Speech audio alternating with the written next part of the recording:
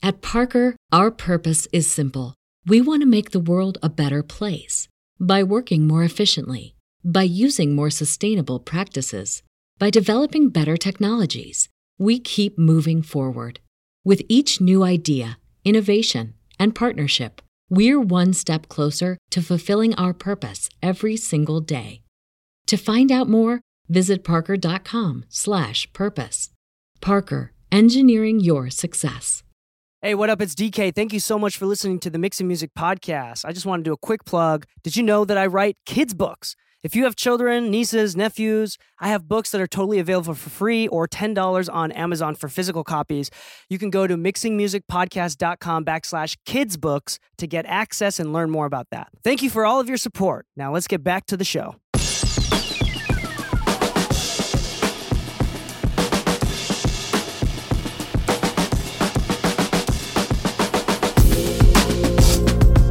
Hello and welcome back to the Mixing Music Podcast. I'm your host, DK, and with me, as always, is my lovely co-host, Laser Lou. I hate to sound like a DJ, but because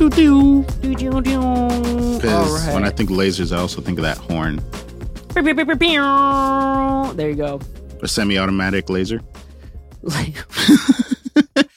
Anyway, welcome back to the Mixing Music Podcast, where we help young entrepreneurs, young mixers like yourself, young producers learn how to make better music. And in turn, the main focus of this podcast is to kind of transition people to teach them not only how to get better at mixing, how to get better at audio in general, but how to do so in order to grow a business. Yeah. That's our thing. Yeah. Even if the business side is to stay as a creative versus just the technician, right? How can you get better and make sure that your end results are just that much more organized and better? That's true. And I think our big selling point is that we're not just a show about mix tips. We are a show that's practical mix tips in order to grow your business. So it's I like to think of it as a show based around longevity and what we do. Exactly. Yeah. Longevity, sustainability. We're big on that. And we're not here to tell you how to do your EQ. In a specific instance, we're here to tell you how you can use an EQ to earn money. So if you are a hobbyist, the advice is different. And if you are trying to become a professional, which I do not know anybody that is engineering that isn't trying to do full-time with it. Yeah. It's one of those weird hobbies. Like with runners, you don't hear runners trying to go pro. Yeah. But with audio engineers, it's like most everybody's trying. I'll say it like this, like a very clear difference in hobbies and professions is almost the price point of the tools required to actually do it. For instance, like, you know me, I like to build a lot with my hands and stuff. So woodworking has always been fun for me. But I can get a little like really cool locking miter bit, something that only really people who will ever deal with that kind of stuff ever know about. But it's only like $60, $80. Where if you wanted to get like a mid-tier microphone, you're spending like $600 to like $1,500. That's quite the difference in price point. So like a big part of our side of like this industry or creativity is it's not a cheap one to get into. So like a lot of people tend to dive in so much that it's like, you know, if I'm going to spend this much, I want to see a better sense of return on it. And I think there is an unfortunate correlation with how professional you look. For example, like whether or not you have a $300 mic or a $3,000 mic. Mm-hmm. I mean, the big difference is, the more expensive one obviously sounds a little bit better. But more importantly, I think this is like the balance that people are trying to figure out with their own egos as well. Yeah. Is like the value and importance of looking professional. Yeah. Of going into a studio and looking like you know what the fuck you're doing. Because at the end of the day, mixing is so obscure. It's like looking like you know what you're doing and building confidence that way is almost as important as building confidence through like getting a good mix done. Like you're not going to get that first chance unless you look like you know what you're doing, but you're not going to get a second chance or a third chance unless you actually know what you're doing. Yeah. So it's like a little weird thing. So one thing that you don't want to do, and for some reason the camera keeps cutting out. We are live on Twitch and YouTube. Let me try to figure this camera thing out real quick. But one thing that what we don't want to do is like, you don't want to be a wealthy dude, a rich dude that has all the gear, but has no experience. And the same thing, like you don't want to be the dude that has all the experience, but has no gear. Yeah. And I think I would actually prefer the latter than the former. I think that's kind of how the majority of our work the last couple of years has been. We have a studio full of gear, yet most of our setup is in the box. Yeah. Yeah. As far as our personal that's the right rigs. balance, right? Yeah. And we do, I was thinking about this, like what's the best way to summarize how I feel about analog expensive equipment? Mm-hmm. And I think I finally came to the conclusion that it's what it is, the purpose that it serves. It's a really great tax deduction. Yes, it's always been. No, as in like that's the only purpose that it serves. Like you don't buy gear if you're not making too much money already. Yeah, yeah. Like you only buy gear so you avoid paying more taxes. Yeah. So every year, whenever I'm prepping for my taxes, the first thing I do is I check out all my online receipts for everything that I've bought in that year. And that's the first thing I'm counting. I'm not counting my miles first. I'm not counting my internet bill or anything first. I'm counting the gear because that's going to sum up the biggest deduction that I'm going to have this year. Yeah, so that's all it is. That's the main purpose that it serves. Otherwise, your dollars per hour goes down if you're charging per song. Every time you turn on and use an analog insert, your dollars per hour goes down. Anyway, like the Questeds at the studio, that's a tax deduction. There you go. Yeah. So that's the main purpose that it serves. And that's the kind of advice that we give on this show. So if you're new to the show, welcome. We've been having a lot of new listeners. We actually just passed... $750,000, right? Yeah, no, we passed 800,000. Holy shit. 800,000 downloads on Spotify alone. I think we're close to 30,000 followers. Nice. So like we're no small show anymore. So thank you so much for people that have been leaving ratings because that's how we do this shit. Oh, and we have a winner for the last one. Oh yeah, did you DM that person? I don't know how because they didn't put their tag on it. They did. The second one had zoom the tag. Zoom in. Oh, okay. Zoom in because they had their Instagram tag on there, the one with the British tea thing. Yeah, that one was awesome. AutoTune X is coming your way from Laser Lou today. All right, but we have a really cool episode. I think this is going to be an important one, a good one. These are 7 or 8, depending, 7 or 8 signs that you're doing the right thing, that you're on the right path, like signs of mixing maturity, engineering maturity. If these are the steps this is a great way of landmarks, emotional landmarks to figure out if you're on the right path, if you're doing the right thing. Because as a mixer and as an audio engineer, as a producer, you kind of, and especially with egos and being creative like us, it's difficult to kind of gauge your own strength. And I know a lot of really talented people that don't recognize how talented they are, and a lot of under-talented people that overvalue their creative endeavor. Anyway, so this is to figure out whether or not you are in the right place. And here's like 7 or 8 landmarks or signs that you're probably doing good. And if you fit all 7 of these, I guarantee you're actually a really great mixer. We won't go into the Dunning-Kruger effect. You know, we've had an episode about that. Just search in the episodes list, Dunning-Kruger effect. And that form of cognitive bias. Basically, people who think they're good actually aren't, and people who don't think they're good actually are. It's a really great episode about the psychology of figuring out where you're at. But today is more like practical landmarks, practical signs, and how you run your business, how you actually run your studio. I think this is a big one. So number 1, we're going to start with the low-hanging fruit here. Is that if you are good, then you're going to have a great balance of confidence and humility.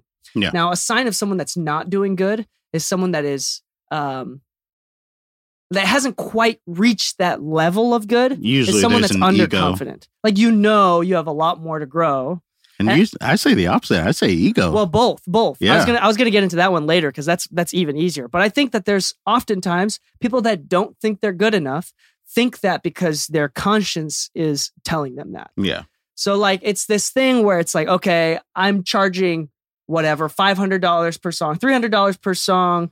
But on the inside, I feel like I'm only giving them $150 service. So there's going to be this like cognitive dissonance where it's like, okay, they know what's going on. So they feel really shitty about it. That's one thing. I've also met a lot of people that don't think they're good at all, but they're really fantastic. But I would say that's few and far between. And on the inside, they actually know. Yeah. And then, the easiest one is like the people that are way overconfident. Yeah. They're probably the worst, actually. Yeah, those ones I see all the time where it's almost like the infinite promise of LA. Whenever you meet somebody and they're like, oh, bro, like we can make $1 million together, this and that, but there's no plan.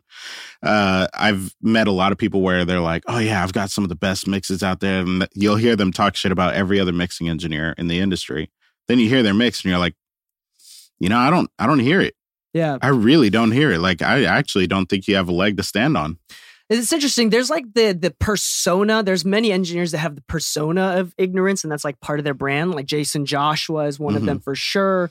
Like, it's like this feigning superiority for the sake of like the brand. Yeah. Right. And I think that goes a long way. But in most cases, in almost all of the cases, there is actually, like, if you talk to someone that is winning Grammys and you talk to them, they were introduced at a dinner by people that were not doing music, they'd probably play it humble, because that's typically the type of person that they are. Like, they recognize that they're doing great, but they also recognize, like, more importantly, if I plateaued right now, that is fucking sad. Like, that's an important recognition. That's a really sign of a really great sign of emotional maturity. Like, yes, I'm good, and I recognize that I'm going to make you happy.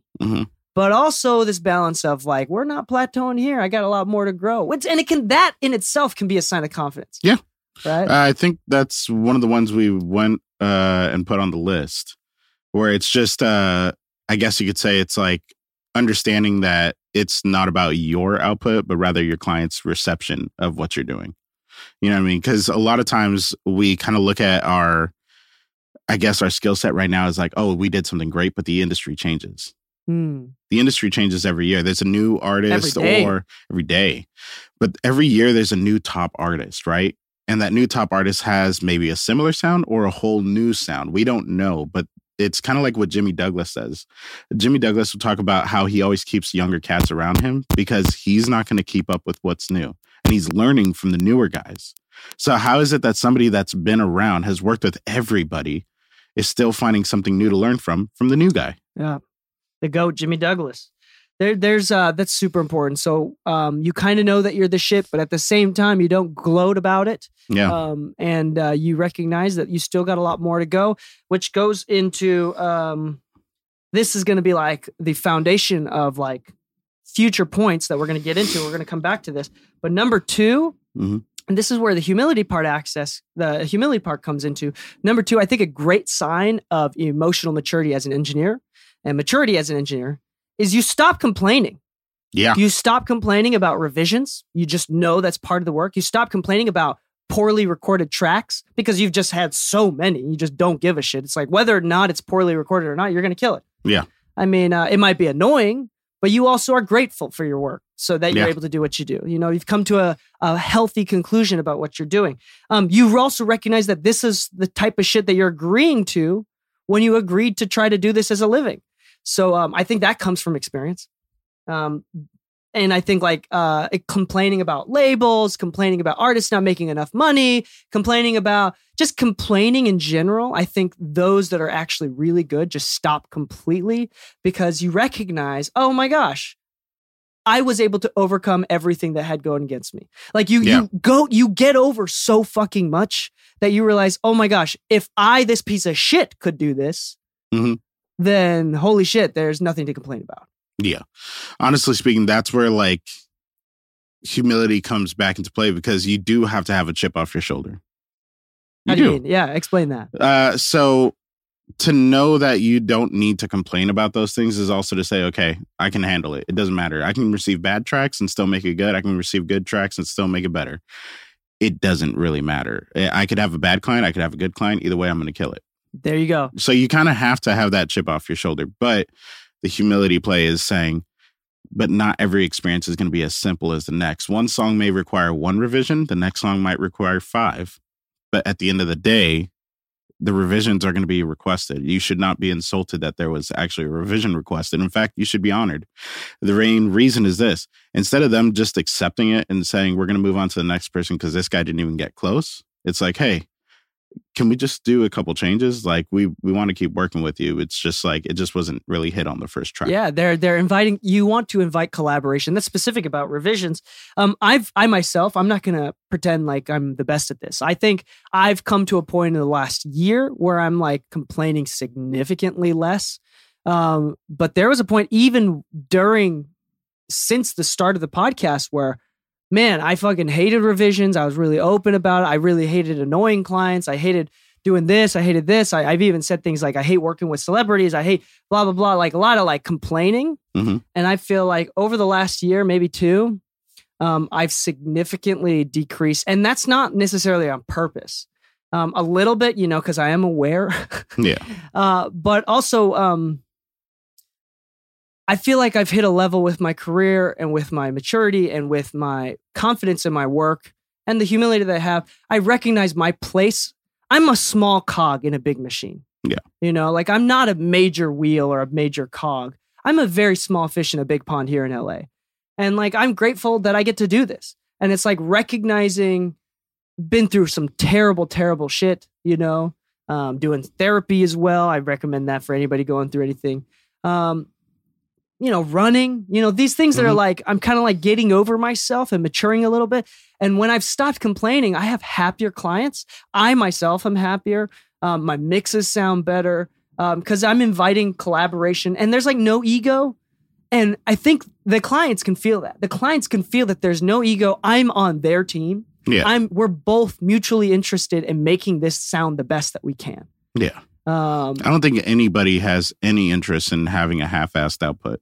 Yeah, and it's really interesting because before it'd be like the customer's always right, the customer has the power, but now like the power is equalized. Like Yeah. I have the perfect amount of I don't give a shit. Mm-hmm. Like if you love your kids way too much, that's not good Yeah. for them. Like they're going to be over coddled, Yeah. right? But if you don't give enough attention to them, that's also bad. Yeah. But you have to have like a balance of like, I don't give a fuck what you do. You choose what you want to do. Yeah. It's like there's a perfect amount of that. And I think that that's kind of where I've come to with my career. Like I care a lot, but not so much that I am nitpicky and complaining and like everything has to go my way because I recognize, okay, it's a push-pull thing going on. Yep. To be honest, it's kind of the defining difference between whether you make money or not. Think about it this way. Like, you already know, like I still mix for a lot of people, but the big part of what people know me for nowadays is more mastering. The more mastering work I get on a regular basis, the more I see that there's the divide between the two sides of what people want out of mastering. Some people want the extra 5% and some people just want the verification of their work. For most cases, it's only engineers that ever want the verification of work versus the extra 5%. It's usually artists and producers or labels that are asking for the extra 5% because they heard it and they're not in the mindset that the engineer has put 100% of their time into it. With that said, it doesn't really matter to me which one they prefer because I can give them both, but it ultimately matters how they receive it. Yeah. Because at the end of the day, as long as nobody's complaining, you've done your job and you can peacefully put it away. Even if you don't like the end result, one of the biggest things you can walk away with is I'm done with it. Yeah. So I do think like there's a great, let's look at it from a different angle. Because if we talk about music, I love to talk about art or any other forms of art and creativity because then we can look at it a little bit more objectively. Mm-hmm. But I mean, look at the rise and fall of comedians' careers, people that have podcasts. It's the comedians in the early days before they feel like they're getting enough recognition. They're complaining and talking shit a lot. Yeah. And then they get to a specific point of fame and then they stop talking shit. Yeah. And then once they're going back down again, they start talking shit even harder potentially than the first time. Mm-hmm. And sometimes talking shit is a sign of them going down, but also that's like, for example, with H3, that's like him talking shit is the reason why he's going down. Yeah. And it's just such a fucking boring, he's just talk shit. It's like, it's just so negative now. You see it a lot in YouTubers. Like a lot of YouTubers when they're doing well, you just see them focus on what's going on. And then you hear about like the YouTube drama of whatever's going on. I'm not even going to bring up the examples that I know because they have to do with Pokemon cards, but it's kind of petty to see it, and then you just lose interest in the videos. When you talk to people who act like that, you lose interest in the conversation very quickly. Yeah, you realize that the person that's talking about it isn't interested in doing it. So you can tell, like, for example, like I think Ethan with H3 is a great example because you can tell that he just doesn't care anymore. Yeah. Like something snapped in him. And then so you can tell that the person doing it isn't into it as much. And then they're talking shit about the person who is trying to get interested into it. It's not, I mean, think about being that as a mixer. The person that is just an engineer in general. That is just a really bad place to be. And I sometimes it's a sign of not doing well, but I also think that that's keeping a lot of opportunities from happening. Which I think might tie into one of the other points. I don't know if I'm going to go off order, but it could also be a sign of not being able to handle yourself during a burnout stage. Yeah, we're going to talk about burnout in a second here. But I want to be clear. I really believe in this. I heard someone say this once, and I really resonate with this. I don't think most people miss opportunities. Like the things that that keep you back are not missed opportunities. It's not because you didn't get that chance or you didn't meet this one person. It's because you can't handle your everyday opportunities. Yeah. Like you miss more opportunity by fucking up little bits every single day than you do from missing a big one. You're not going to get the big ones unless you don't fuck up on the small ones. So what was I've missed the quote. I forgot it. My boy Trevor from Get It Done Music, he's the boss over there at that sync label. He's like, people miss more opportunities by by like everyday things rather than like the big ones. You don't miss opportunities by missing big opportunities. Like you miss them by making bad decisions every day. Yeah. So it's just like that I'm a big, huge proponent of that. Like work on yourself. The reason why I talked about this yesterday with a group of friends, but the reason why I like running and why people like working out and doing like, there's a reason why it sucks and we still do it. Runners still do it is because I feel like when I'm running, I'm whittling between me, DK now, and DK 10 years in the future, I'm whittling it down. So the only difference between happy, successful DK is a matter of time. Yeah. I'm like taking on the responsibility, eating shit, and proving to myself that it's not because I'm a complainer. It's not because I can't do hard things. It's just time. Because I can't control fate. I can't control destiny, but I can control taking responsibility every single fucking day. And there's something that feels really good about that. I think that's why I like running. Also, you stay thin. But we're not going to get into that. Number three. So I think stopping complaining is huge. Stopping complaining is a great sign that you're on the right path. And I think that comes naturally. I think partially it's a decision, but it also partially comes naturally. Number 4 is project management and being proficient in automation, or more importantly, being able to handle workloads. Yeah. So hold on. Go ahead. Go ahead. Actually, I was going to say a good sign that you're doing well is acknowledging that your roster of work doesn't actually have to be long. It just has to be efficient. This means that if you're not the type of person that can handle 10 projects at a time, then it's okay to only have 5 at a time. Just make sure you're getting them done right and that your client output is actually a pleasant one. The reason being is that a lot of people complain about the amount of work that they have versus the quality of work that they are putting out. A lot of times once they start getting more work, they never actually learned how to systemize. They never learned how to organize or balance their projects. They don't know, for instance, like FilePass was a good one for me. FilePass is awesome. Yeah, having a whiteboard in the office. By the way, if you are interested in getting FilePass, you said whiteboard is great too. Yeah. If you're interested in getting FilePass, go to mixingmusicpodcast.com/FilePass. Oh yeah. Learning how to actually send out emails with the files and everything, and giving them links and information on how to actually leave revision notes and things like that, so that everything's not all over your text messages. A lot of times, like if you started off with maybe 1 or 2 clients at a time, that was probably a lot easier to manage and balance. But once you get to a point where you're like, I have 10 clients and I feel like I'm struggling, it's very easy to have that battle in your head where you tell yourself you're failing versus trying to find the solution.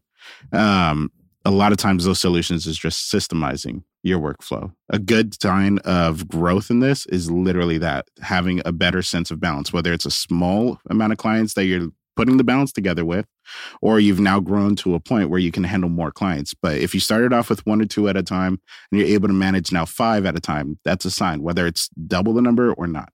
Yeah, I think to piggyback on that, I think this comes partially naturally because this just comes from experience. Mm-hmm. But it might be also a decision. If you had huge, like if your dreams came true and you had people out the wazoo, let's say you had 20 people ready to have you mix a single or an EP right now. They all came to you right now on the same day at the same hour. It all hit your inbox. Everyone has a budget, a proper budget that fits your needs. Most people cannot handle that. Yeah. Like most amateurs and people that are not mature enough as an engineer do not know how to handle that.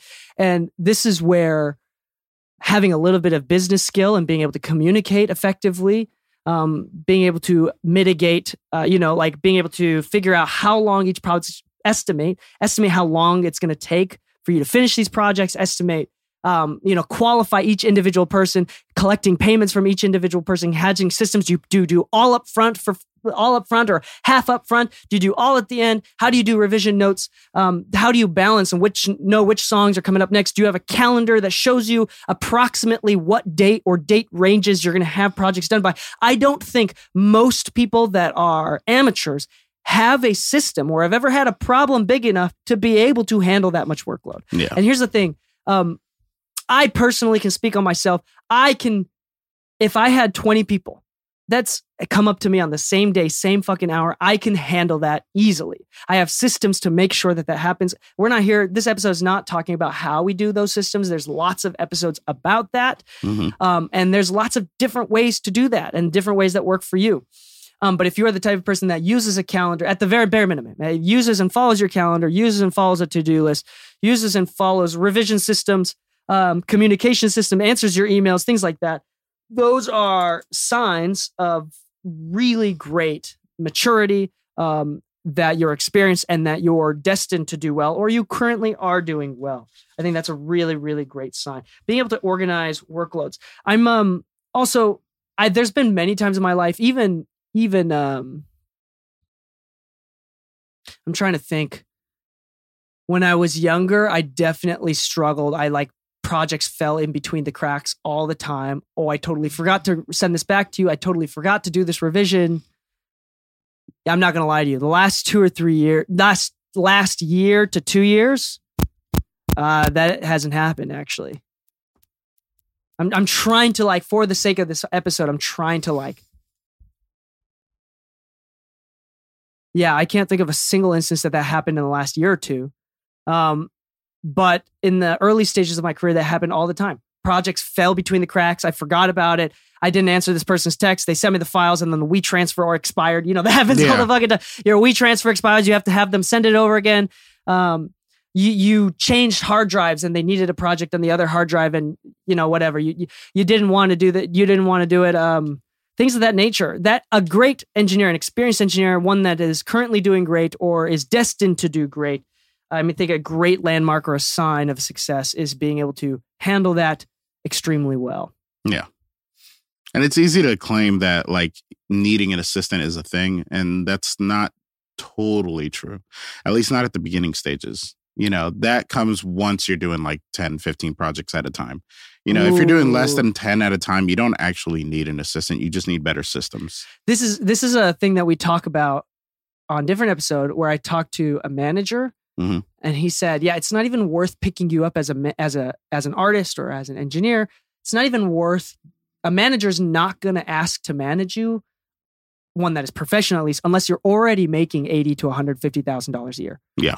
So it's you have to prove it that you can handle it on your own. You would just thrive better with a manager. With the manager. Yep. So it's that is huge.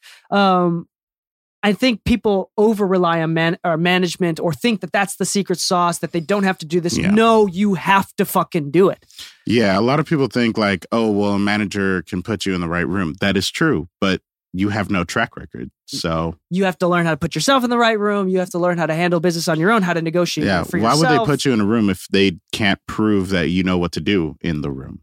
There you go. I think in our case, I think the biggest point of a manager, one, is to make sure that they collect payment for you and chase people down, because you don't want to chase people down. Number two is to have a third party talk you up. For example, it sounds way cooler to be like, DK charges this much insane amount of money because he's the best, versus me saying I charge this much the same amount of money because I'm the best. There's that third party marketing, right? Where it's like you have someone third party tell you, say that, and then it's all of a sudden builds a lot more trust. It's a professional wingman.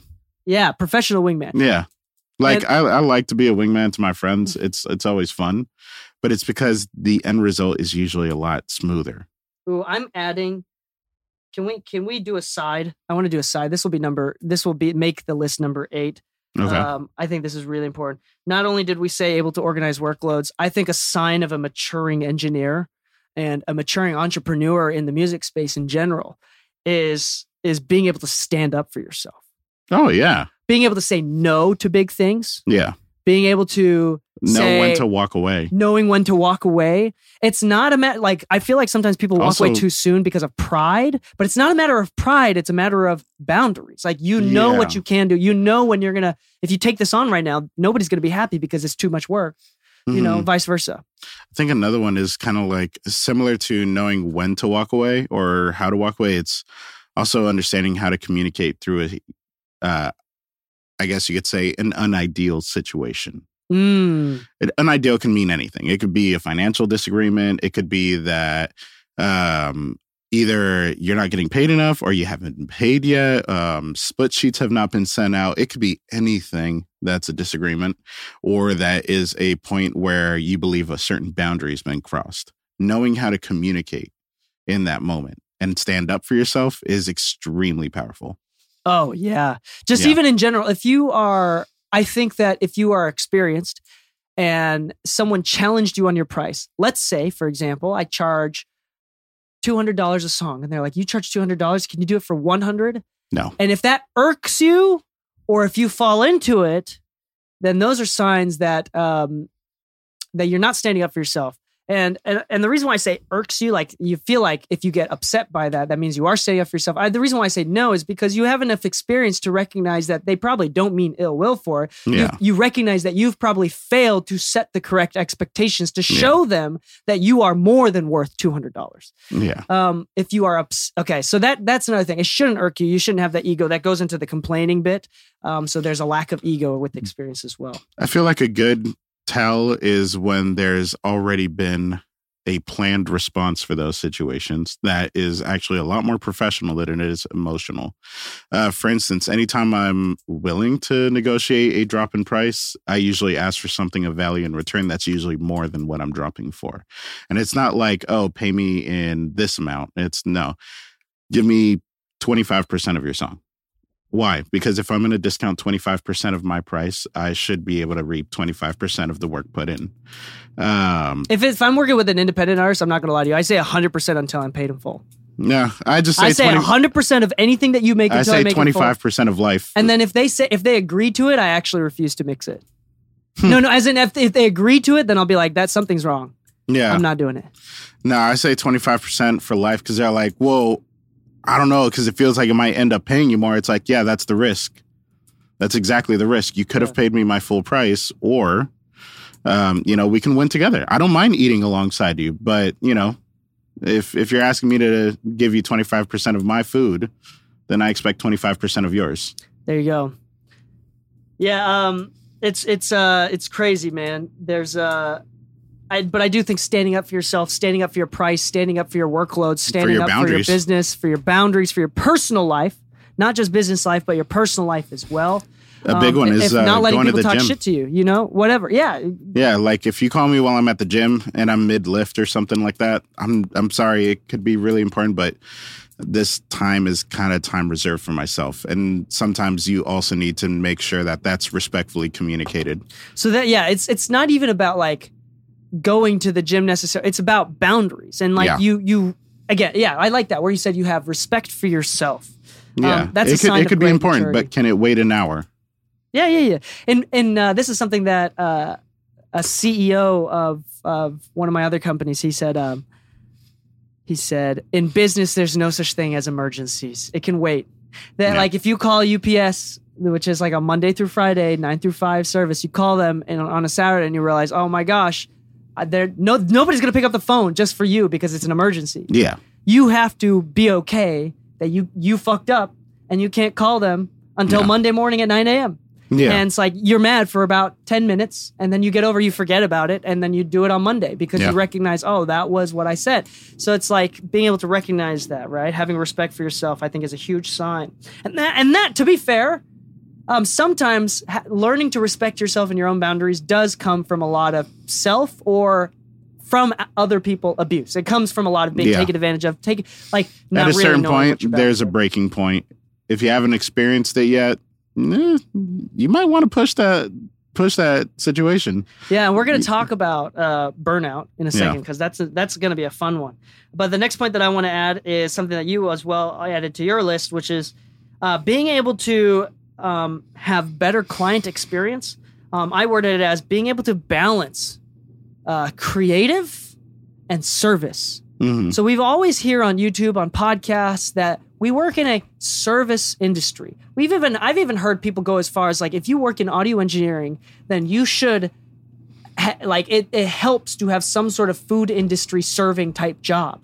Yeah, because it keeps you humble. It's really it's the worst. People are horrible, but you still have to learn to be resilient. Yeah, and you. So what does it mean, Lou? When people say it's a service-based industry, what does that mean as an audio engineer? So there's a difference between being I guess you could say, a product and a service provider. A product doesn't care if you have a good day or not. You know, when you buy an iPhone, the iPhone doesn't give a shit. When you go to Apple and they sell you a phone, they give a shit. There's a difference. One is just an item that you can take. It's intangible. Whatever you tell it to do, it will do. If it doesn't do it, probably broke. But when you go to the Apple store and they ask you, well, what kind of phone do you want? What color would you like?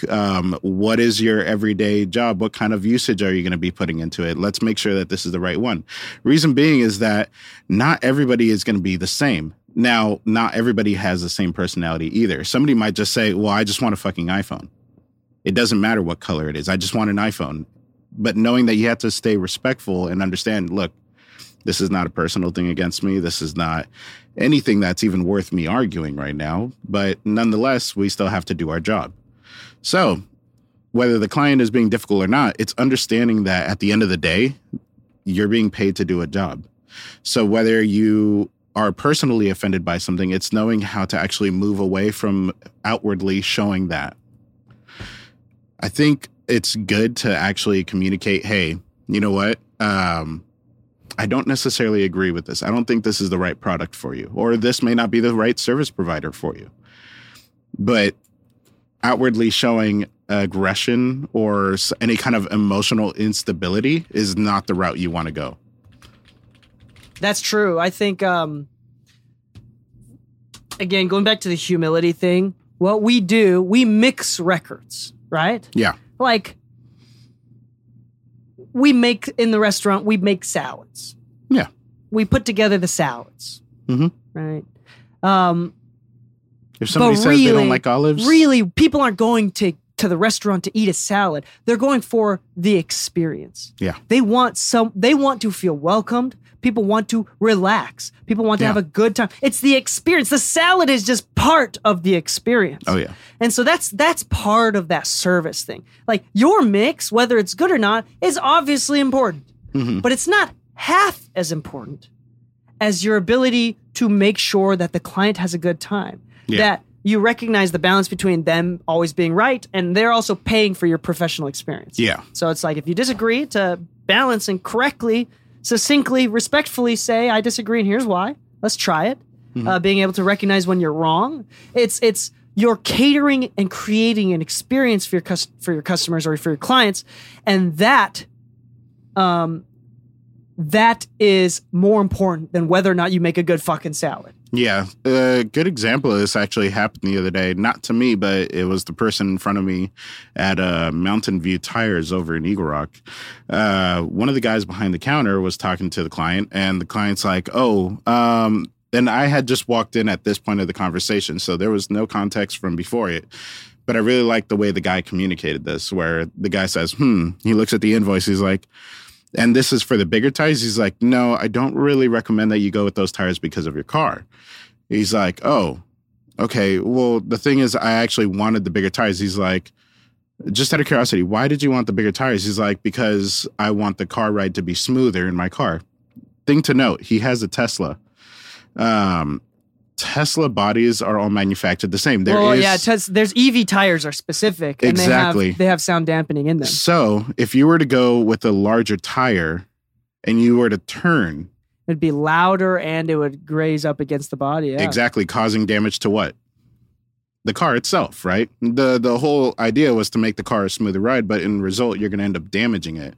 So instead of the guy telling him like, hey, you're stupid, don't do that. Like manufacturer doesn't say anything. He's like, hey, listen, just so you know, that has more to do with your shocks than your tires. He's like, oh, but I already replaced my shocks. I wanted to try the new tires. He's like, okay, we can do it if you'd like. I just want you to know 2 things.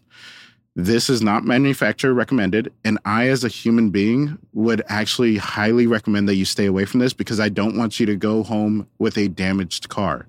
As soon as you get home, you will have a missing bumper. He's like,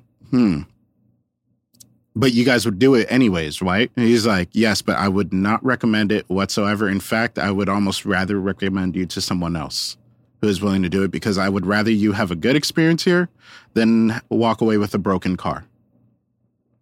And what did he say? What's the end of that story? He took the invoice. He's like, "Thank you, I'll consider it," and left. Okay, cool. So then we don't know what happened. We don't know what happened, but the way he handled the communication made it to where he was more willing to just say, "I would rather pass on the money than give you a bad product." Yeah. And sometimes that level of communication is what's needed. I do see a lot of like Facebook amateurs, like audio engineer amateurs on Facebook that ask questions like, I don't want to work with this client anymore. I don't want to put them on their portfolio because I think that what they're doing is so bad that I don't even want to put my name on it. I think that's too far. And that's a matter of ego. You need to shut the fuck up. Yeah. Nobody gives a shit whether your name is on a bad album or not. If I hate to admit this, but like it doesn't matter. I'm just going to admit it. Most people don't check the credits. Like the consumer usually doesn't. No, yeah, and more importantly, this is again something that we said on a previous episode. If the shitty client with the shitty record and something that you're super not proud of has a great time, they're still going to recommend you to other people. Yeah. So it's like, and that recommendation goes way better than having a good sounding record and them not liking you or them feeling neutral about you. Yeah. So I'm telling you right now, it's the experience. Yeah, and that's a specific example of like standing up for yourself and sharing because that would hurt the client. The problem with mixing, and the reason, my only caveat to that story is that with mixing, with audio, with music, everything is super subjective. Exactly. So it's like there is no manufacturers recommended. It's more like there's cultures and you'd be going against the culture. But that's also how you make hit records, is going a little bit against the culture. I mean, think about most groundbreaking records. They were groundbreaking because there was nothing like it. There's like fusions of stuff, right? Yeah, of course. So I think that's an important part to make. Being able to balance client expectations, the service side of it, as well as creativity. Being able to still not being someone that just bends to everybody's will, you know, but being able to still be creative, but still recognize the lines of like, okay, I can be creative here, but also like I'm here to provide a service. So that's huge, super huge. Okay, this is one that's gonna rub everybody wrong in the wrong way, and I love it. If you're good, you're not worrying about plugin settings. You're not worrying about plugins at all. I have a lot of plugins, and I use a lot of obscure ones. People ask me all the time while they're watching me mix, what plugin is that? What plugin is that? I actually, honestly, I don't even think about what plugins I'm pulling up. I'm thinking about the sounds that I want, and I'm instinctively pulling up some tools that I know that work to create that sound, and I'm also aware enough to recognize that it didn't work. If it doesn't work, it's not working. I'm recognized. But I feel like you have to learn the tools. You have to get over the valley of technical skill. Right? Yeah. You got to practice those scales if you're an instrumental, if you're a piano player. You got to practice those scales. You got to know your scales. You got to go through that valley.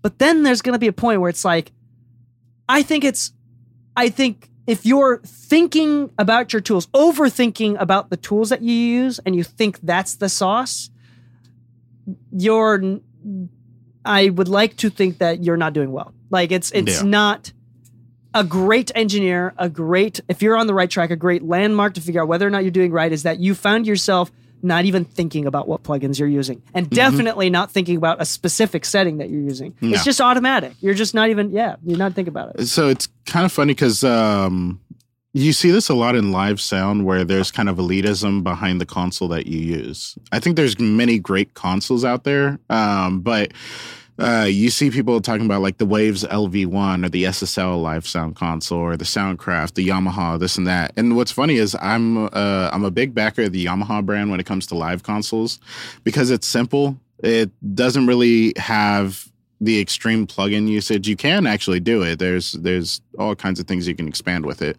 But the point of this notion is that like we had a guy the other day that came by, really cool guy, but I could tell right away that something was going to be off when I noticed that he was using the Waves LV1 and every single channel on the console actually had like 5 to 10 plugins running for a live show for just a vocalist, a backing vocalist, a guitarist, and a DJ. And I was like, when did the DJ, who has already produced tracks, really need this many plugins? Once we started getting through soundcheck, first thing I noticed is he was immediately getting feedback. And it took about 3 hours to remove that feedback. When we did the original line check of everything, we had 0 feedback. It was one of those things where he blindly relied on his originally queued up audio, but went into a new room, not realizing that that new room was going to sound different than what their sound check at a rehearsal venue was going to sound like. And because of that, he ended up walking into a ton of problems that he had to now walk back. And then sound check took 2 hours longer than it needed to. Okay, so flexibility, being malleable. Not only is that a sign of low EQ, but that shows a sign of, low IQ, but it's also a sign of immaturity. Yeah, for sure. Being set in your ways, having to use the same plugins every single time. Yes, we have habits. Yes, I use the similar plugins every single time on some of these tracks. I like the same tools, but it's I'm not stuck to them. I'm not married to them. I'm willing to accept when it's not working. That's a great example of that. Like that caused more problems, but they and sometimes these systems, these super technical systems does solve a lot of problems, but in this case, it was a matter of pride. Yeah, because I would not fault him if it was the same line array system that he used before, if it was the same mics, the same in-ears, the same monitors. Yeah. But here's the thing. It was monitors he didn't use. Apparently, he hadn't used them all tour long. He had not used the QSC line array system that whole year. Not only that, but he had not been using Sennheiser mics or in-ear systems. He had been using almost exclusively Shure for the entire tour, which means that everything would have actually sounded completely different, which means using the same template, so to speak, was actually the wrong approach. I think to wrap up this section before we move on to the next one, to wrap it up, if you are still arguing about which DAW is more superior and switching between, if you think, if the word DAW is in your vocabulary recently, then you are probably extremely inexperienced. Because I can't tell you the last time I thought, oh my gosh, I use Pro Tools, and that's a thought that I have. Yeah. Anytime I talk to a mastering engineer that tells me that they master in like Cubase or Pro Tools or anything, it's all the same to me. Reason being is that their end result speaks for itself. Yeah, like that's not a thought. Like if you have the time to worry about whether or not which DAW works for you, that means you haven't had enough experience on one specific DAW and you haven't had enough experience where you still have the time and the emotional energy left to still fear. Have FOMO. It's like, what am I missing out on these other DAWs? Yeah. It's like, if you're experienced enough, like, it doesn't matter what you're missing out on. It's like, you just stay hyper-focused. That's a sign of maturity as well. So we're going to, it's a great sign that you're on the right track. This is the one that I want to talk about. Okay. The next point here is about burnout. And this is, I'm going to word it like this. Every creative, everybody that's hardworking, workaholics, everybody at some point has a high risk of burning out. Yeah. Almost everybody burns out at some point or gets really close to completely burning out and quitting. I wouldn't even say almost everybody. I'd say everybody. Okay, what I'm not going to say is that burning out is a sign of maturity, but I am going to say that the sign of maturity and a sign of great work is someone that has gone past the hole called burnout and is still somehow able to balance getting excited. Yeah. It's like, even though this is the most bullshit thing I've ever done, I'm not making enough money, these clients are the worst, whatever, you still are capable of getting excited because at the end of the day, even after burning out, you still fucking love music. Yep. That is a huge sign. There's a couple things you can put into play to help you out. Some of them have to do with the work itself, and some of them don't have anything to do with the work. I would venture to say that us doing our own like fitness things, like I go to the gym, you do running. Would you not say that that also completely emotionally separates you from your work of the day? Oh, yeah. Or just like what I work on, the type of music that I work on versus the type of music that I personally enjoy, totally different. Yeah. Yeah. It's kind of funny. I went through a pretty bad burnout recently to the point where I actually opted to start denying work that did not suit any kind of emotional value for a little bit.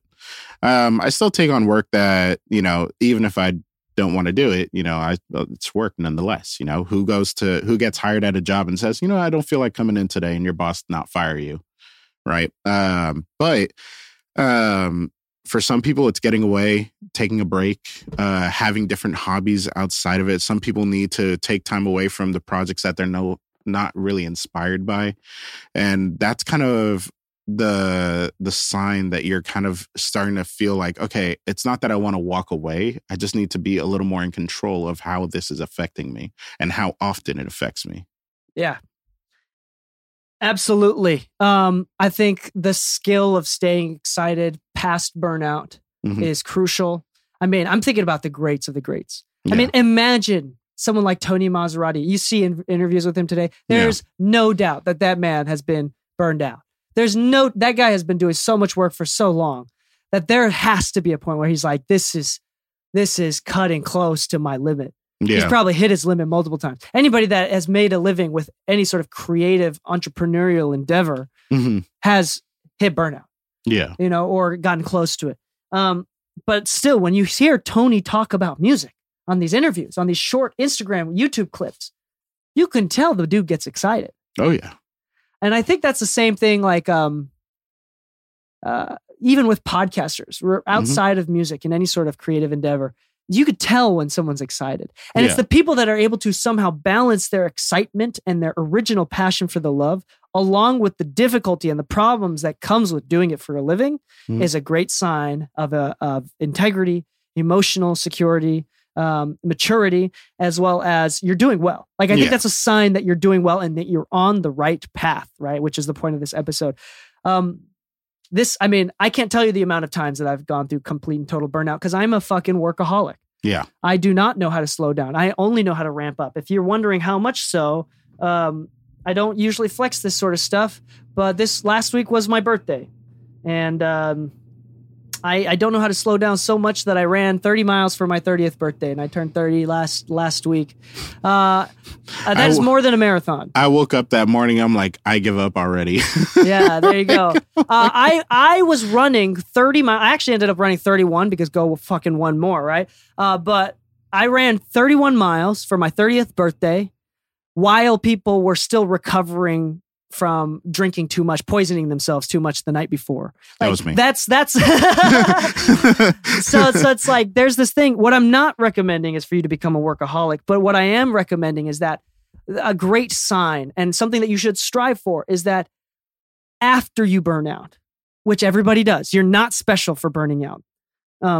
After you burn out, can you still have the power? Can you find the power to keep going? Do you love it that much? I think everybody and their dog is like, I'd be willing to do anything to be in the music industry. I mean, think about all the interns that's like works with us and they're like, I'm willing to do anything. I'm willing to suck dick to be in the music industry full time, but I'm not willing to clean your fucking toilets twice. Yeah. You know, it's like, what? Yeah. Yeah, of course, shit sucks. You know it sucks. Before you got into it, you didn't get into the music industry because you thought it was going to be easy. Like, you understood there was this thing. You understood that it was going to be difficult. Yeah. embrace it, take responsibility, and figure out a way to still find enjoyment out of it. Do you find I know for a fact that the music you work on is different from the music that you enjoy, and that's totally okay. It's actually kind of hilarious because a lot of Sometimes people view them as like polar opposites. But like this past weekend, Bob Horn recommended a session to us, and it was with this artist named Matt Gallica, who, funny enough, my best friend, the day before he moved recently, last thing he did in LA was go see a band called Ghost. It's a metal band. Turns out Matt Gallica was the keyboardist for the band at that concert. Matt Gallica. Yeah.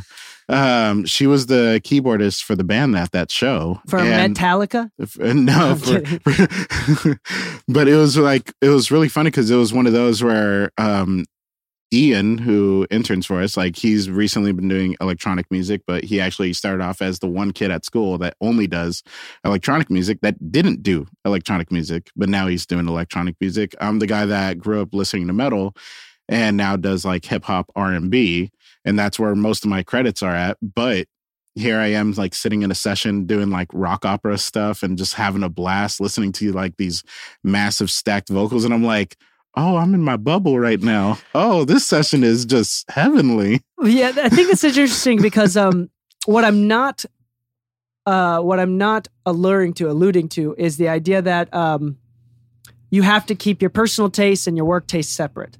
Yeah. I think that's more of a side effect of knowing what you like and being able to adapt. Like, because here's the thing. I used to have, there was when I did marriage counseling. So I did marriage counseling before we got married. Mm-hmm.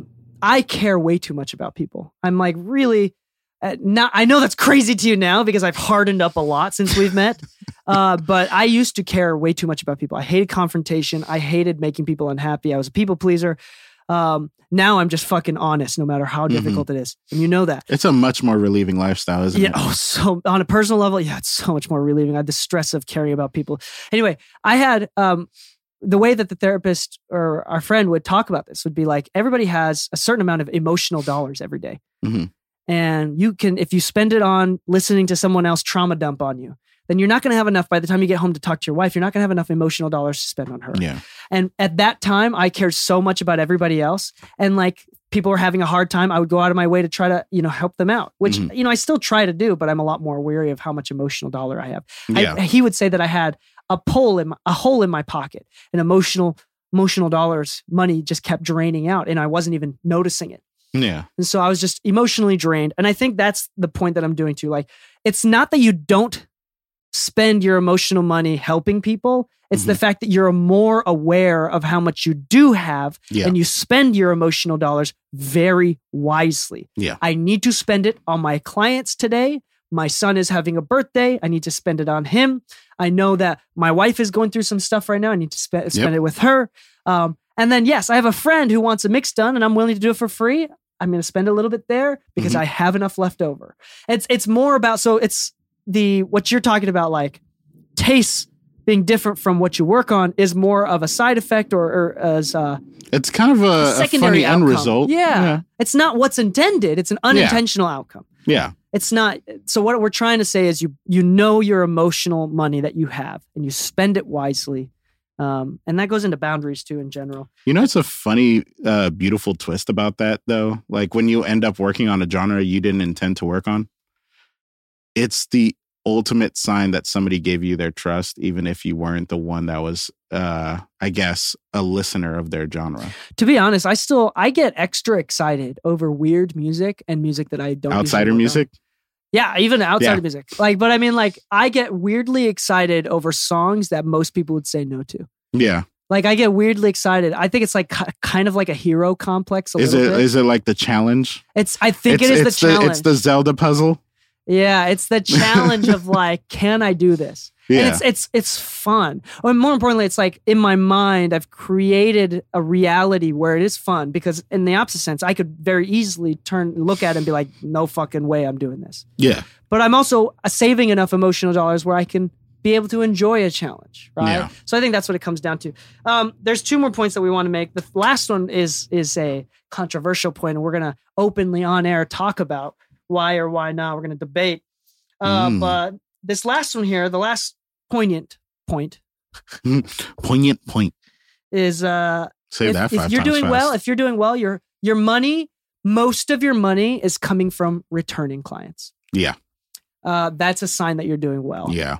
I would say if your business is set up to most of your income is coming from first-time clients, you're either inexperienced or you're a fucking liar because you give them a shitty product and they don't come back. Yeah. So Yeah. you're It's usually you're a red overpromising. flag. Oh yeah, overpromising, under-delivering. Yeah. So I actually met somebody who kind of had that as a weird flex. He was talking about how he has like 2 or 3 new clients every week. And I kind of thought about that. I was like, Which can be good. It can be good. It can be good. But when you think about 2-3 new clients a week, we're talking about how many weeks in a year? 56, right? So let's just say it's 2. That's 112 new clients per year. Hold on. Oh, is it 54? Hold on. Is it 54 or 56? Oh my gosh, I'm blanking. Weeks in a year. Okay. 52. Okay. 52, yeah, that's what So it let's say it's 2 new clients a week, right? That's 104 mixes a year. Let's say that you're charging $300. That's what, 30 grand? $300 times 100. Yeah, I guess so. Yeah, it's about 30 grand. That's not bad for new client revenue, right? But he never ever spoke about like working with the same client twice.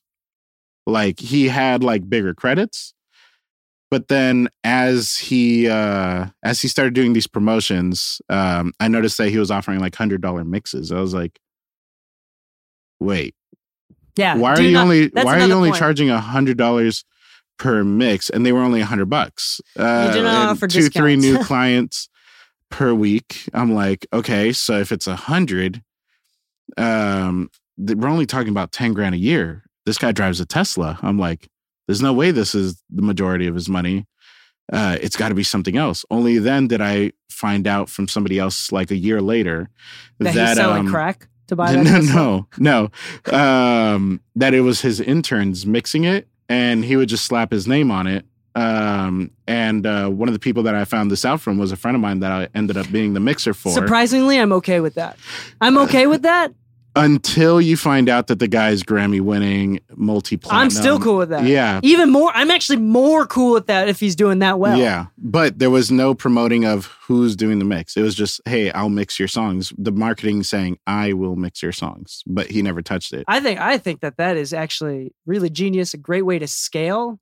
But I do think it's interesting. And then that's different because you're talking about an experienced cat who has a name. He's created a name. Yeah. And then he's monetizing his name by outsourcing work. Okay. Using his name. But the issue is not that he's outsourcing the work. It's that the quality is bad. So people aren't coming back. No. And that's going to bite him in the butt in the future. Oh, it already has. I've noticed that he's completely stopped marketing it, and to the point where like he's lost a good chunk of his reputation over it. That's the great thing about capitalism is that there's going to be people that take advantage of people, psychopaths that really take advantage of the system. But the cool thing about it is that people that are offering shitty products and doing a shitty job, eventually, it may take a long time, but they're eventually going to fail. Yeah. And that is the one sure thing about capitalism is that if you have a shitty product or you're not willing to pivot with the times, if you're not willing to innovate, you are going to fail, which is great. You can have a great product, but if you oversell and underdeliver it. That's why, I mean, like, we were doing One Bite reviews with Dave Portnoy. I was like watching a few of them yesterday. He's like, one of the shops that he gave his highest review on is like, you can tell this pizza is going to be good because they don't have a telephone number. You can't order before and you can't buy individual slices. You can only buy the whole pie. Like, that is the worst customer service ever. And they've been around for decades. You know, this shit is going to be good because like, it's so good that they don't have to pivot. They don't have to innovate. They don't have to modernize anything. Yeah. And people they still make money. I mean, if they did have a telephone number, if they did do all this stuff, I mean, with making pizzas, there's like limits. You can't scale. Yeah. you can only hire so many people and run such a big. You can only make so many per hour. Yeah, exactly. But the point is, it's like, you got to have a fucking good product. And the problem with mixing is that there's no such thing as like an objectively greater pizza that can withstand decades without having a phone number.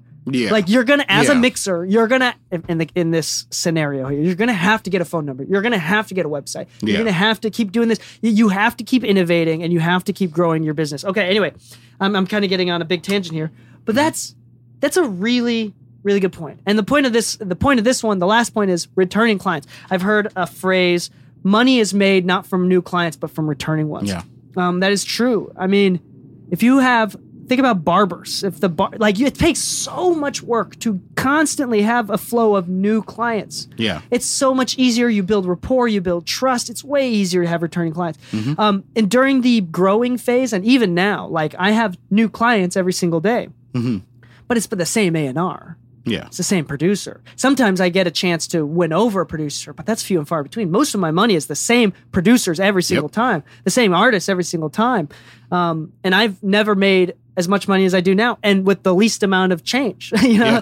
And I've had, like, don't get me wrong, every year I get new clients, but my income is not based on new clients. It's mostly based on returning ones. See, and that's where I hate to say, but it definitely inflates my ego every once in a while whenever I think about like how mine is, because I don't really promote that much. I'm very bad at social media, but thankfully the people that I've worked with over the years, I just treat them the way they honestly deserve to be treated most times. Like, and I say most times because I know I can drop the ball sometimes. You know, I'm not a perfect person. I don't think anybody is. So there's going to be issues. My wife is perfect. Oh, okay. There you go. Mine farts once in a while. And they're smelly, but I love them. But no, like honestly speaking, like you can't expect to hit the mark 100% of the time. As long as you're hitting it 99% of the time, 98% of the time, then you're good. Once you start losing 5%, you got to shape up, right? But, you know, I can confidently say that some of the biggest deals I've ever made in my life are always based on word of mouth. I don't think I've ever landed a massive deal based off of cold calls or anything. Yeah, in fact, that's kind of like a red flag. If I get an email and it says, I don't know anybody that you know, I just Google searched you. Yeah. That's a huge red flag for me. Like if I get a message on Instagram from a studio saying like, hey, if you ever interested in booking studio time with us, just so you know, an engineer comes with the first session. It's like, 1, I'm an engineer. And 2, I own a multi-room studio. You obviously didn't even look at who I am. Yeah. Like, think about that. Like, if you're out there trying to look for new clients and you've already started off without even just getting to know them first before messaging them, it's kind of a red flag.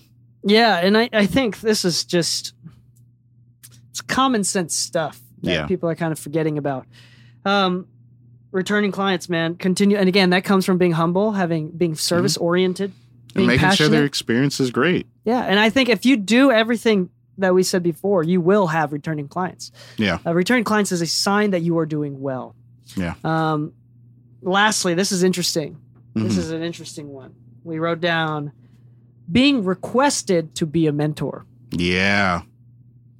Being requested or having people ask you questions. Mm-hmm. And this is not just a debate about whether or not that's a sign that you're doing well, but also I'm going to have some commentary about the people asking. Yeah. People ask the requesting party. Mm-hmm.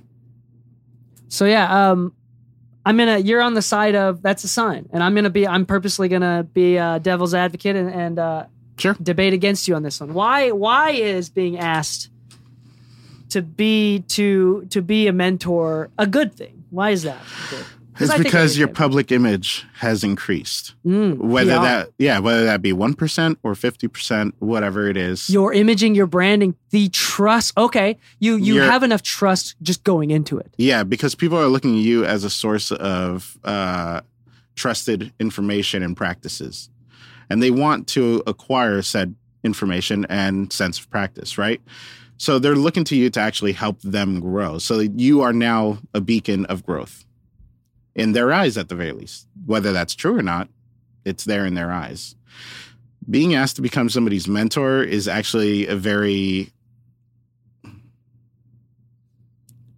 it's humbling, And it's also intimidating. Reason being is you have to challenge yourself even more now to really prove that you should be anybody's mentor at all. The fact that you said those two words, that's a really healthy relationship to be. Because on the opposite hand, you can have someone that's fucking prideful. And it's like, no, I'm the best, of course. Yeah. But then they don't really know shit. Yeah. The humbling part of it is like, intimidating. Wait, you want me to mentor you? Like, the fuck do I have to offer you? Like, I'm still trying to figure this out. But I'm a big believer that you don't know something unless you can teach it to a 5-year-old, right? So if somebody is kind of putting in their trust in you to be able to teach them, you also need to make sure that you really know what you're talking about, because you could guide somebody down the wrong path. Also, I will challenge you on this, because if you can teach compression to my 5-year-old, I will be so happy. Actually, I can. And we just need a teddy bear. I'm teasing, but I have a really sad example of a clipper with a teddy bear. Oh my gosh, just ripping its head off. Yes. Just like, all right, this is the threshold of the clipper. It's the scissors. Here's Teddy. He passed the scissors. Anyway, but yeah, no, being asked to mentor can be intimidating. Yeah. But you have control. You're also confident. Yeah. You now actually have a situation where you might actually have an extra hand to help you grow as well. I like the idea that it's a sign of progress, because I think like trust is earned, but also sometimes trust is given if you have great marketing and PR. So the reason why posting on TikTok, posting on YouTube, posting on Instagram works so well is that you're creating avenues, you're giving information freely, you're showing that you know what to do, you're kind of being assertive, and you're generating trust. So you have an image of trust before anybody's actually worked with you. Yeah. And that, again, everything that we do is breaking down the barrier of trust. You're just right. If you are being asked to mentor, that's a sign that you're doing the right thing, because you at least have an image of trustworthiness, an image of responsibility, an image that you know what the fuck is going on, which I think is really valuable. Yeah. Yeah. Honestly speaking, some of the most rewarding things that you can do in this career is be able to help another person start theirs. Mm-hmm. There's actually a really good sense of pride when you can say, it's like, oh, so if you were to, follow the practice and just give it time, I can assure you that things will go well. And I know that's like a blind statement, because you can't guarantee anything. But you can at least guarantee, hey, if you have the practice, if you have these, I guess you could say these habits, then typically you'll be better off than most, right? Yeah. And then later on, it takes time, but seeing people grow into who they become is actually a really sweet trade-off. You don't get anything from mentorships. There's some programs out there that, yes, will charge you for a mentor. The Recording Connection will charge you to be an intern, which is the dumbest fucking thing in the world. That's funny. I wrote a curriculum for them. But I mean, that's how valuable all that, they're great, right? Yeah. And it's a worthwhile education, because they can put you in a room that otherwise you wouldn't be qualified for.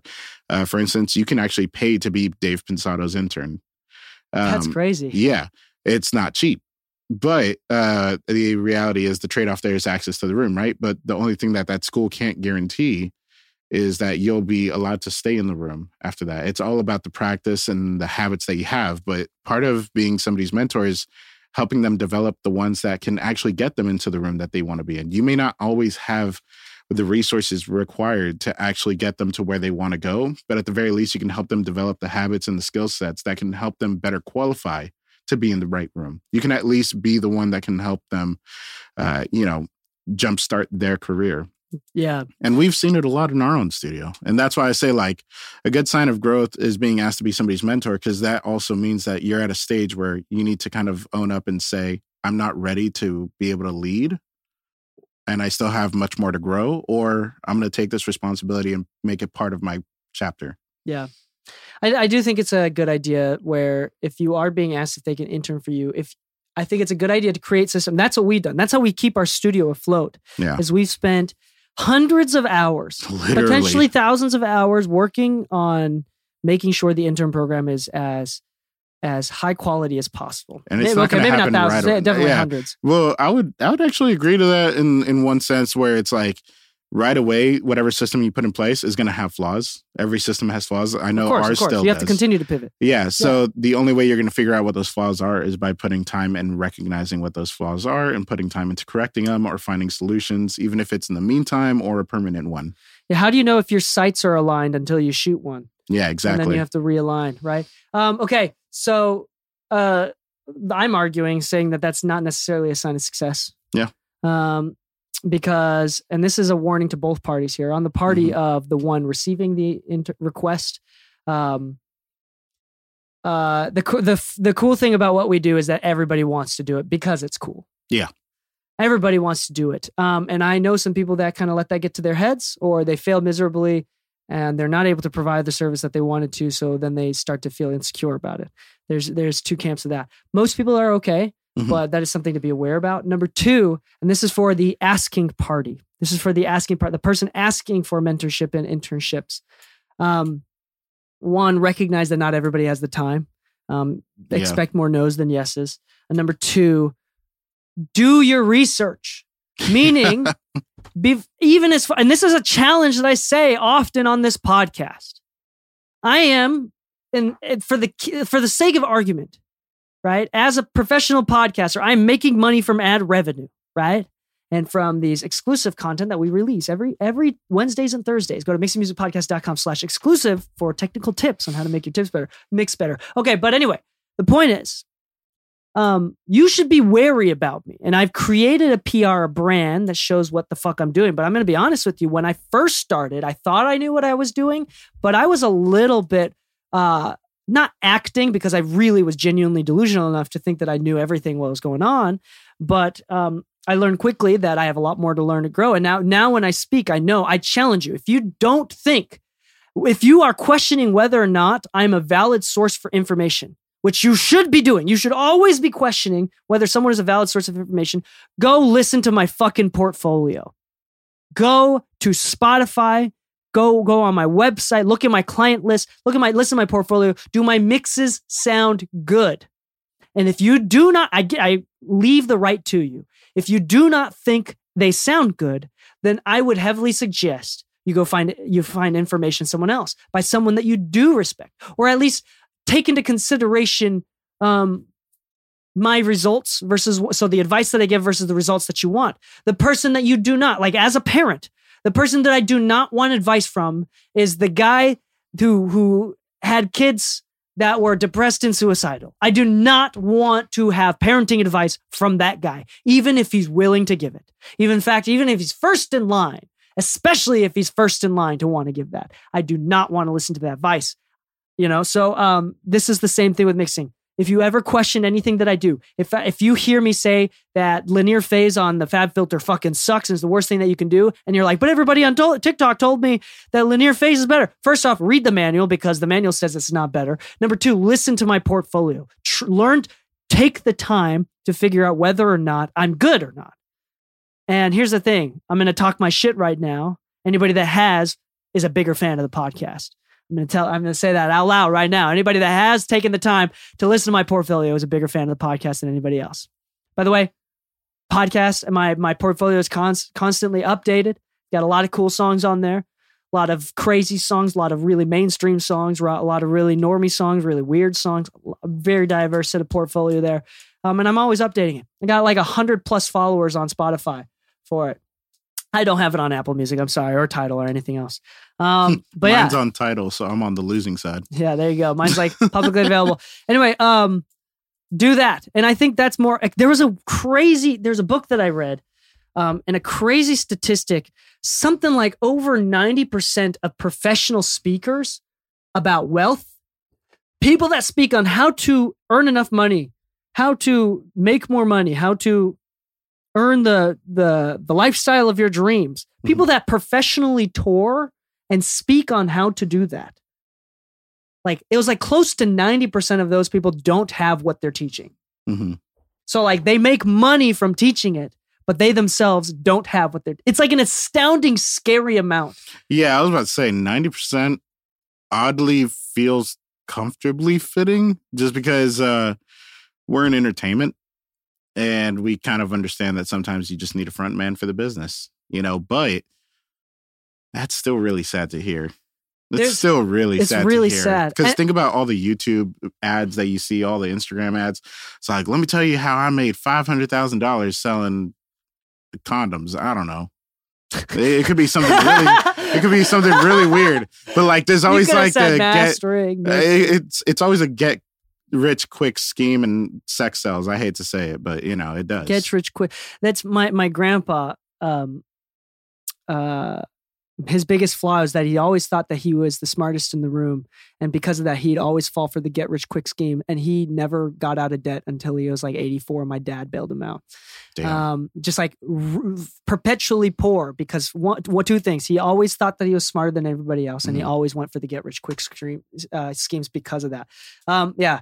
Okay. First off, that is a sign of the time as well. I'm not gonna go on anymore, but this is it's quite the list. It's quite the list, dude. So I think that you should fact check.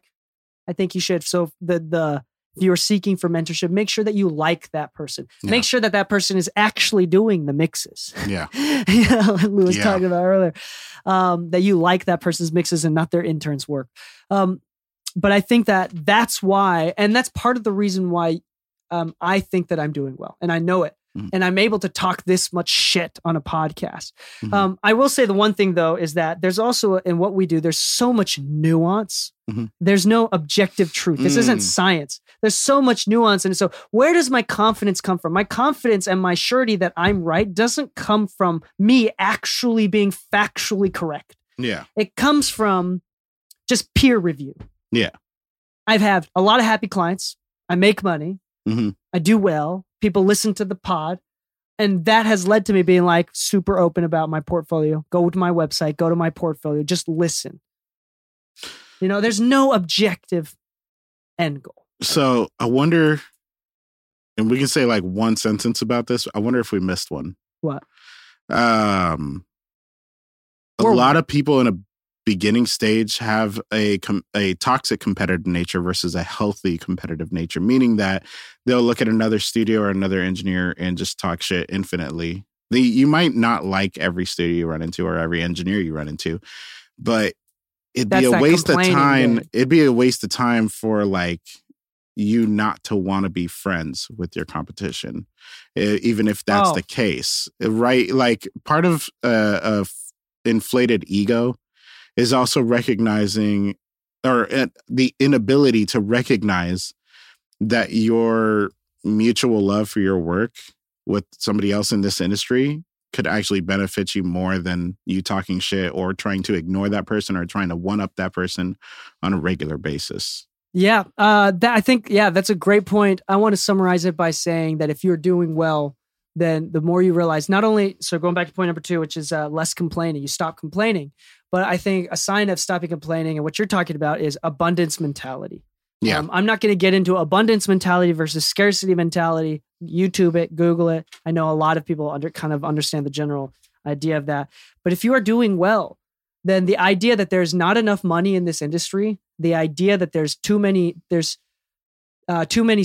supply of engineers and not enough demand for engineering work, those ideas don't scare you. Because at the end of the day, you know that you provide something cool, you're competitive, and that it's going to be all right.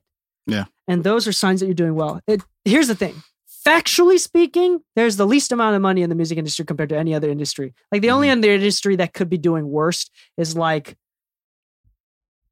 voice acting for carbon fiber shoes. Okay, I don't know. Yeah. I don't know. Voice acting for Instagrammers? Carbon fiber clothing. Voice acting for that has a anyway. That's you have to be super specific. But there's no okay. Anyway, there's but here's the thing. If you let that get to you, you're probably not going to do well. Here's the thing. I think that's both chicken before the egg. I think that's both. Like I think it's a sign that you're not doing well, but it's also what you're doing is you're also saying affirmations that you will not do well. Yeah. You are proclaiming to the world that you are unable to do it and that you are giving up. Yeah. So you are affirming that you're not going to do well, but it's also a sign that you are currently not doing well. So for example, people people who constantly hate on the general idea of the rich are literally cursing themselves to stay poor forever. Yeah. Like it's literally just affirming that you're going to stay in poverty. Yeah. That's what it is. There's no other way to look at it. The more you talk about something, the more you actually, whether intentional or unintentionally, move towards that direction. The more you say you hate the color blue, the more you avoid it just out of wanting to keep true to what you said in the past, rather than being willing and open to trying to see the way of liking the color blue. Yeah. So I think that's the last note is it's okay to have that abundance mentality. It's okay. It's true. There's not a lot of money in our industry, but there's always a blue ocean out there that you can dip your toes into. There's if we red have ocean friends that can pay for their mortgage and feed their family in this industry, you can find a way too. Just because they have a few more higher end clients just means that they've been around for a little bit longer and built a little more trust. And they've consistently been putting out a quality output with a great experience to their clients. Does not mean that you will not have a chance with the future artistry or whoever you're working with. So, I mean, it obviously will probably come with sacrifice, but that's definitely possible. I mean, ever since for 5 years now, I have been the single breadwinner making all of my money from independent artists, until recently. It was mostly independent artists, 80% independent artists for the last 4 years up until this last year. And I was the single breadwinner. We never went into debt. We were able to make money. We were able to live and move to LA. There's sacrifices, terrible. I'm like lifestyle sacrifices that I had to make. But it's possible. Like, oh man, I have so much passion about like the people that go and hate on Dave Ramsey when he gives like, hey, if you're living in LA and you're making $6,000, you could be saving tens of thousands of dollars every single year. And people are like, well, $6,000 in LA is poverty. You can't possibly do that. Yeah, if you fucking stop going out to eat, holy shit. I'm living proof that you can do that with like $30,000-$40,000. Like I've done that before. Yeah. So it's like maybe not tens of thousands of dollars in savings, but definitely not something small either. Anyway, it's so easy to spend $300 on a dinner for two in LA. That is an insane amount. I've never spent that much money on dinner. Easy is a big word. Hold on. Easy is a big, strong word for that because I've never even gotten half of that before. I've gone out to sushi and I haven't even paid for that much with a family of 4. Yeah. Holy shit. $300. It is easy to spend $300 on dinner in LA. I specifically say in LA because there's a lot of, budget friendly restaurants that are still really good. But then if you wanted to go out and pretend you live that lifestyle or you wanted to eat out like that even once every couple months, right?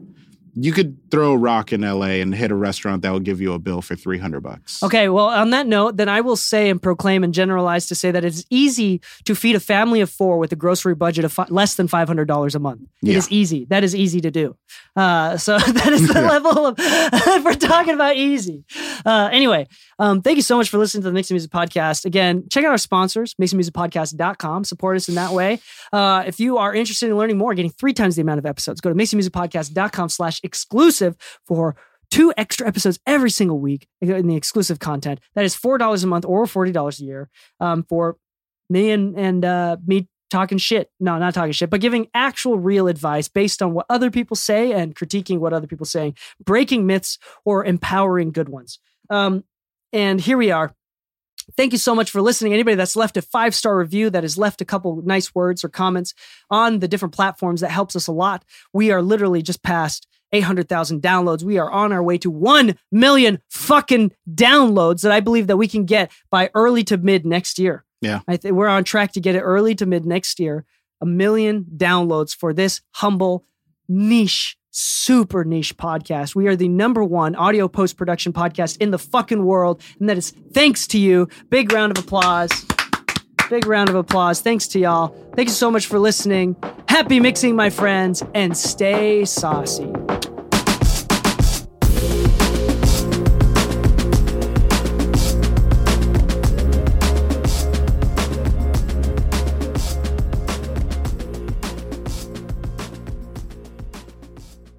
We're going to take a quick break to let you know that this episode has been brought to you by Tegeler Audio, based out of Berlin. Tegeler makes fantastic analog pieces of equipment, everything from compressors, both tube, VCA as well, from reverbs to recording channel strips to tube summing mixers, and to my favorite piece that I personally own and have and use is the Schwerkraft machine, which is digitally controlled compression, 11 different types of compressor. I mean, this thing is built to the brim with tubes and transformers. It's fantastic. They have digitally controlled analog gear, which I'm a huge fan of. They've got 2 different pieces of that. They've got 500 series gear. So whether you're a tracking engineer, mixing engineer, or a mastering engineer, you need to check out this high quality company, Tegeler. And guess what? Their prices, they're not crazy. They're mid-range prices for high-end equipment. They're like a fantastic company. We love them so much. And if you want 10% off any of their gear, you can go to their website directly or from their shop directly, or I'll link it in mixingmusicpodcast.com/Tegeler, Tegeler, and use the code MMPOD to get 10% off your next order. Now back to the show.